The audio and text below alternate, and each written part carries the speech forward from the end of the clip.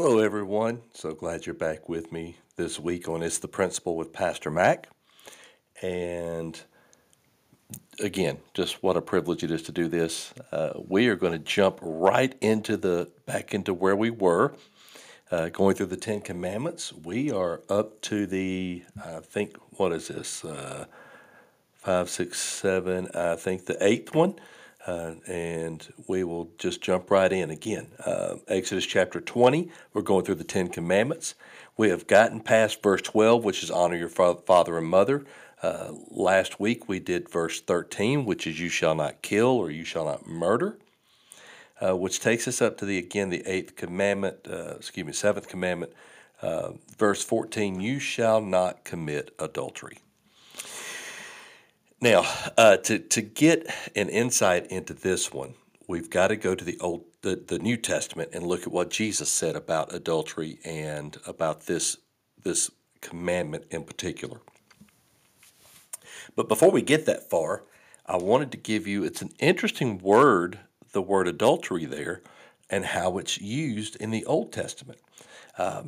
Obviously, it's the idea of the act of adultery. It was also used as a word to describe anyone who was an adulterer or an adulteress. But it also is the same word that was used figuratively to describe the children of Israel when they went into what's called apostasy, or they turned away from the Lord. And when you look at, and I don't have time to go into it in the Old Testament, but I'm just trying to give you a basis or a foundation before we go into the New Testament, this idea of adultery. When the Lord describes this for the children of Israel, he talks about how first their hearts grow cold, how they pull away from him, and how after their hearts grow cold, then they turn away. That plays into the New Testament and when Jesus describes this. So this idea of adultery is not the idea of just you just go out and you just fall into an affair. The word was used to describe those who systematically, methodically ended up leaving or turning away. That was the word that was used, that God used for the children of Israel when they turned away from him, when they went into idolatry, when they went to following and worshiping false gods. It was a slow, almost methodical, where one generation after the next, they just continually got a little further away, a little further away, a little further away from the Lord, until they got into full-blown, again, idolatry and what they call apostasy, which is to renounce or turn away from a belief. And so that gives you an idea of this word when it says thou shalt not commit adultery. It's not just the idea of going out and committing the act of adultery. It is the slow dying of the relationship until the point as the relationship dies, you more and more get away from it. And so that is, with that in mind, again, we can't look at this without looking at what the Lord said about this idea of adultery and this idea of where it goes and what it is and how it impacts. And so we're going to go back. We did this last week with thou shalt not murder. We're going to go back to Matthew chapter 5, and we're going to look at what Jesus said. We'll also go to Matthew 19 here in just a few minutes. But Matthew chapter 5, starting at verse 27. You've heard that it was said to those of old, you shall not commit adultery. We just read it, Exodus chapter 20, verse 14. But I say to you that whosoever looks at a woman to lust for her has already committed adultery with her in his heart. If your right eye causes you to sin, pluck it out and cast it from you. For it is more profitable for you that one of your members perish than for your whole body to be cast into hell.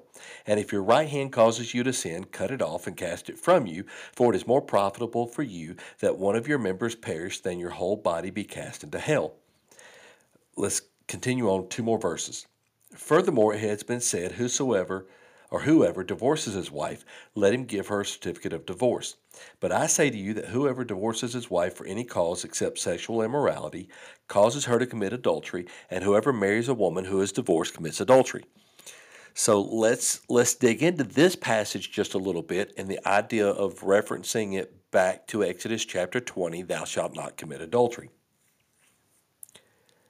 So Matthew 5:27, Jesus said, you've heard it said, I just said it, you shall not commit adultery. Verse 28, but I say to you that whoever looks at a woman to lust for her has already committed adultery with her in his heart. Now, I was always taught growing up that the way this was explained, and I hate to be silly about this, but is that you look the first time you see a beautiful woman or you see a handsome man or whatever it may be, that was okay. But it was the second look, if you looked back, that the second look, that was the you're lusting after them. But you've got to look at the verse, what it says, and the original language as it brings it out. And the New King James Version does a great job with this. But I say to you that whoever looks at a woman to lust for her has already committed adultery with her in his heart. Notice it is the intent of the looking. It is not you took a second look. It is not that you, you have people, we have people, I have people that I either work with on a daily basis or I go to church with and see hopefully at least twice a week, Sunday and Wednesday, that may be attractive people or maybe the kind of personality that they have, that it would be somebody that you would be naturally, in the natural, would be drawn to. That's just human nature. That's how we're built as humans. God has created us with the desire for human relationship. That's part of our DNA, so to speak. And part of that DNA, part of that creative way that God made us, is to desire relationship with someone of the opposite sex. Now, I understand that there's homosexuality out there. I get all that. I'm not addressing that right now. One day I will. I am referring to the natural order of things. It is supposed to be male and female. That's the way it was meant. So there is that natural, innate desire within us to long for relationship as a whole, but also relationship with the opposite sex. God has created us that way. And that is just part of who we are. The problem becomes in the motivation behind having those relationships. It is, I pastor a growing church that is that the Lord is blessing, and we have a bunch of men and we have a bunch of women in this church. And as a pastor, I have a relationship with each one of them, male and female. And I have to, it's not the idea of the second look. I see these women and I see the men, but I see the women Wednesdays and Sundays, and then Sundays and Wednesdays, and then week after week, and I'm around them, and I'm going to see them with my natural eye. That is not what this verse is talking about, seeing a woman more than once, even looking back. It is the idea of why I'm looking at them. Notice again, I say to you that whoever looks at a woman to lust for her has already committed adultery with her in your heart. And so it's not the idea of looking at the woman. It's the idea of the motivation behind looking at the woman. It's the idea of the motivation behind the way I approach the women in my church and in my life. It's the idea of the motivation behind how I speak to them, why I speak to them, why I hang around them. Is it just the fact that we're all in a church fellowship thing, and we all happen to be in the same room, and we're all eating ice cream, or we're all playing, some kind of fellowship game, or whatever it may be. Is that the reason I'm around them, or am I around them for another reason that I want? I'm looking for something more than just the natural fellowship that should be within the body of Christ. And that's where it gets into the sinful nature, or the borderline of sin, or however you want to say it. That's where it gets wrong. How about that? I'll just say it that way. It gets wrong. It's sinful. If my motivation for speaking to, being around, making a phone call, or whatever it may be, to a female other than my wife, if my motivation is to somehow fuel a desire in me to be around or to long for her in a way other than as a sister in Christ, then it is wrong and it is sinful. I don't care how you slice it. I don't care how you try to sugarcoat it. I don't care how you try to say, well, we work together, or whatever the excuse may be. If the motivation, see, that's where it gets to the heart of the matter. The heart of the matter is the matter of the heart. And that is where it gets to the motivation. If you look at a woman to lust, if you look at a man to fuel those desires or fantasies or whatever it may be, and it's not just women that have the fantasies, guys have them too. If you do it to fuel that desire, to rouse that desire in you,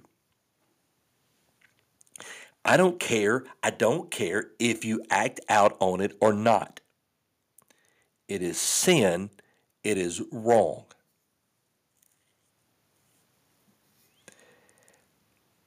And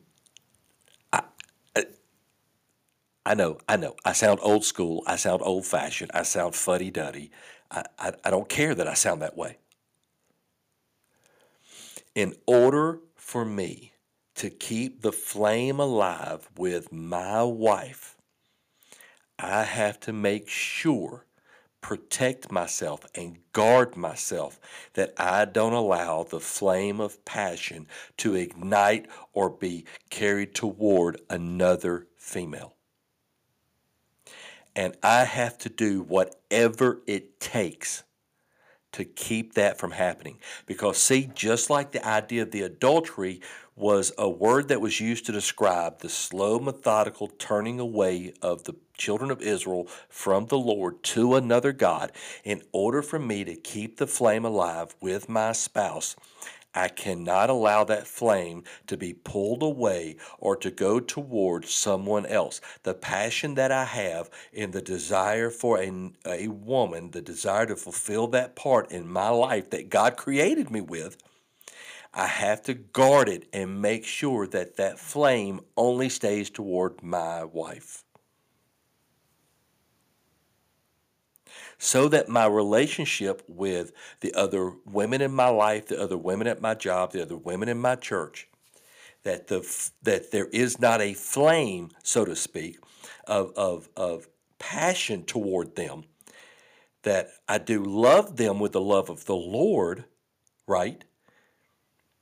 And that love is in me as a flame, but the motivation behind that flame is the Lord, not me. So that's where we've got to be careful. That's where we've got to draw the line, is who is driving, who is the motivator, who is driving, what is driving that desire for the relationship. We have we have women on our staff at this church that are couples. I don't have any single women, but we have women on our staff at our church that that them and their husbands, that I speak to the husbands, I speak to the wives, I speak to them about church things, and I have to make sure. See, this is where I have to check my heart, that when I speak to one of them, the women, the wives of the husbands. Now, I try to make sure that I speak to the husbands first, but there are times that the husband doesn't answer the phone and or is unavailable, and I need to speak to the wife, or I know the wife is off work, or whatever, you know. But regardless, I have to make sure that the motivating factor behind why I have to speak to them, why I have to come in contact with them in any reason, it has to be something for the church, for the Lord, and this is where, because we are natural in our desire for relationship, not just with other people, but with the opposite sex, we have to guard that and make sure that our motivation, our heart stays true and our heart stays right. And so that's a double-edged sword. One, not only am I guarding away from my passions going toward another, but I have to do what it takes to make sure my passion goes toward my wife. That's a way I guard it. That longing for the intimate relationship, and I'm not talking about the physical act. I'm talking about an intimate relationship that is with a woman. I have to make sure that I keep that toward Christy. And this is where it keeps me from allowing that flame, allowing that passion, allowing that intention, keeping it from turning away from Christy, going towards someone else, and keeping me from slowly, methodically allowing that flame to die with my wife. And that's exactly why the next couple of verses, it addresses this. Therefore, if your right eye causes you to sin, pluck it out and cast it from you. For it is more profitable for you that one of your members perish than your whole body be cast into hell. He is talking about in the context of the adultery.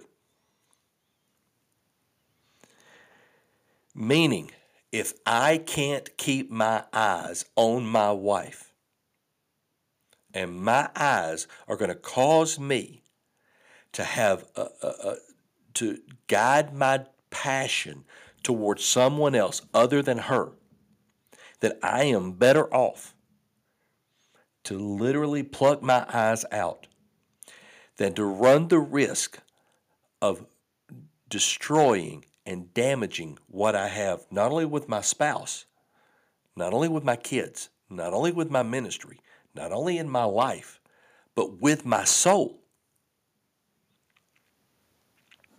So see, and if your right hand causes you to sin, see, because it's not just about the eyes, it's about the touch. So I'm very careful of, and men out there, I know that there are some of you who are huggers and all that. I'm a hugger. I have been with my wife and my kids, and we hug people and all that. I'm very careful. I'm very careful about what kind of physical contact I have with another woman. I'm very careful about that. And so that's because the eyes and the touch are the things that can ignite the flame towards someone else, or can pull the fire that you have with your spouse. And so if your right eye causes you to sin, pluck it out. If your right hand causes you to sin, cut it off. To me, I think Jesus takes that seriously. He takes the idea of adultery. He takes the idea of the marriage covenant relationship. He takes it seriously. And you can say, I know that there are those who do, that Jesus is just being hypothetical right here. If your right eye causes you to sin, pluck it out. Folks, he's not being hypothetical. He's being serious. He's being literal. And that's tough. I mean, come on, let's be honest. That's hard to say. That Jesus is saying, if you can't keep your eyes to yourself, pluck your eyes out. But folks, it's what he said, and he's not being hypothetical. He's being literal. because it means that much. He takes it that seriously. So let's continue on.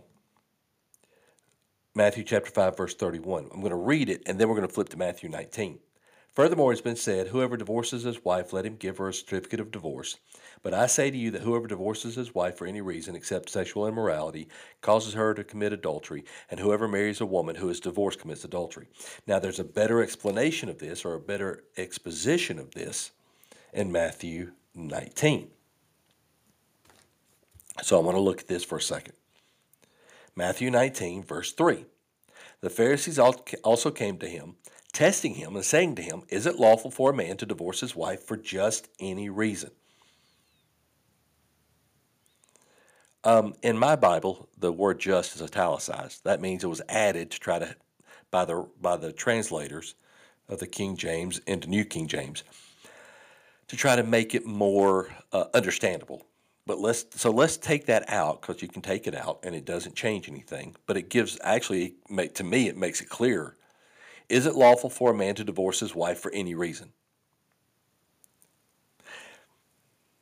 Now, so there's two questions here, and Jesus gives two answers. So let's look at the first question. Let's look at the first answer. Then we'll look at the second question and the second answer. Let's not get them confused.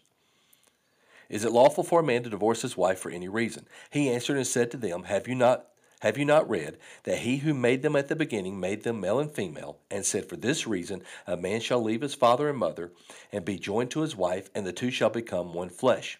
So then they are no longer two, but one flesh. Therefore what God hath joined, let no man separate. So he answers the question. Here's what's interesting, is that he's talking to Pharisees. And he answers the question. He doesn't just say yes or no.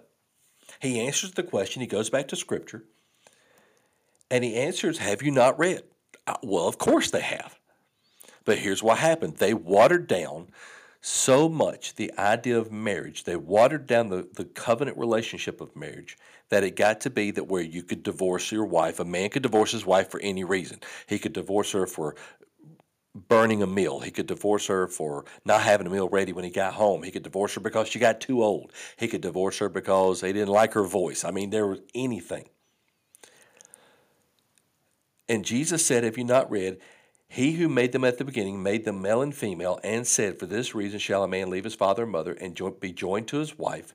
The word join means, it literally means connected together. That's not just a physical thing. And the two shall become one flesh, literally becoming one, molding and melding together into one. You know, I've heard people talk about how that if a couple is married for a lot of years, they'll start to look alike, and they'll start to sound alike, and they'll start to act alike, and those kind of things. And that is the idea, is that the two of them literally become, not just physically, emotionally, spiritually, all of the parts of you who you are, you become joined together. You become one flesh. It's no longer male and female. In fact, if you go back to Genesis chapter 5, I'll tell you this. If you go back to Genesis chapter 5, you may have never seen this before, that Eve, it was not named Eve until after the fall in Genesis chapter 3. In Genesis chapter 5 is describing the creation. And in Genesis chapter 5 it says that God made them male and female and called them Adam. When he created the first woman, she was not named Eve, she was called Adam. He was Adam, she was Adam.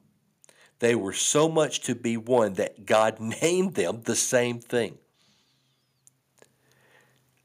She was not called Eve until after the fall.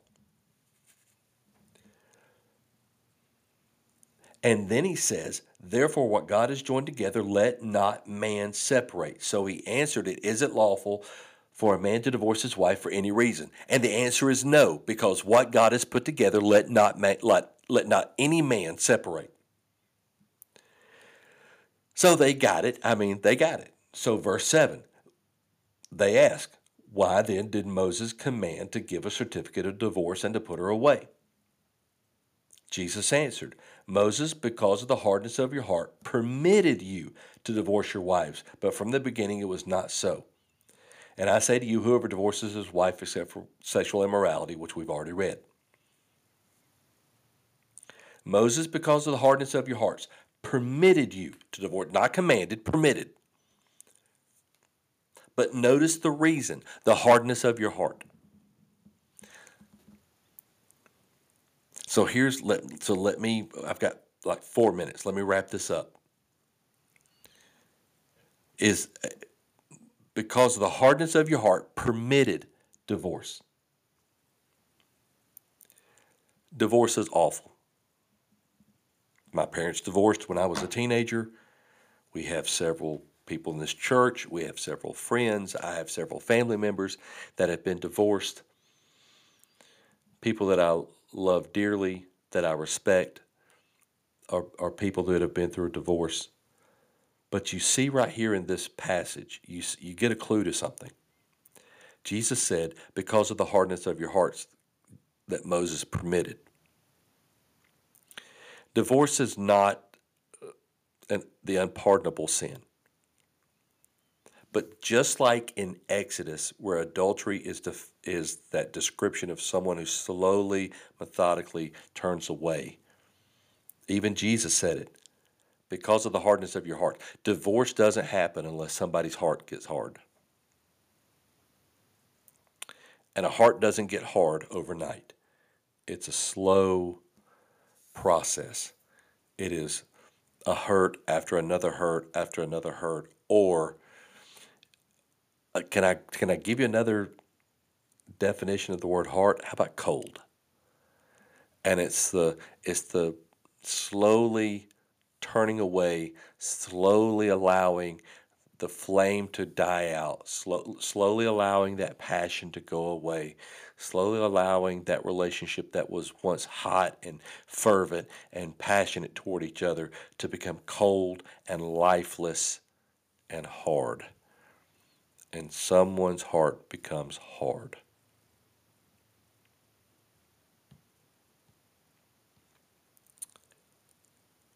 Then divorce comes. Then adultery comes. So, folks, it's thou shalt not commit adultery. Thou shalt not break that covenant relationship of marriage. And listen, I live in the same world you do, and I know it's a hard world, and I know it's tough, and it's really tough on couples and relationships. I get it. I get it. That's even more the reason we need to do what is necessary to keep the flame, to protect the passion, to guard the relationship that you have with your spouse, and not to allow anything from within or without come and destroy and tear apart and break the thing that God intended to stay together for your entire life. What God has joined together, let no man separate.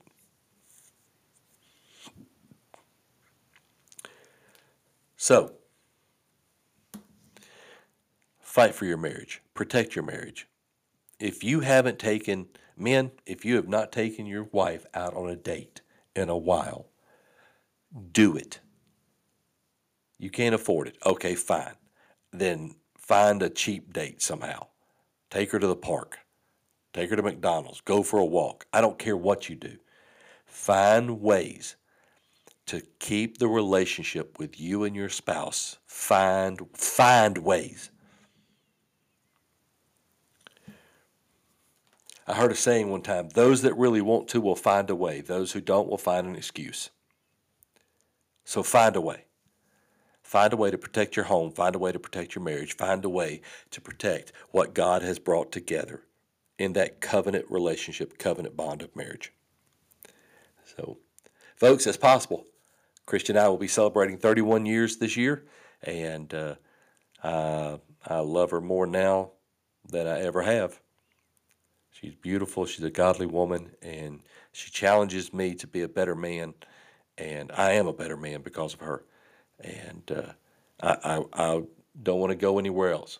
So, ladies, this guy's off the market. So, hey, I love you. And I will see you next time on It's the Principle with Pastor Mac.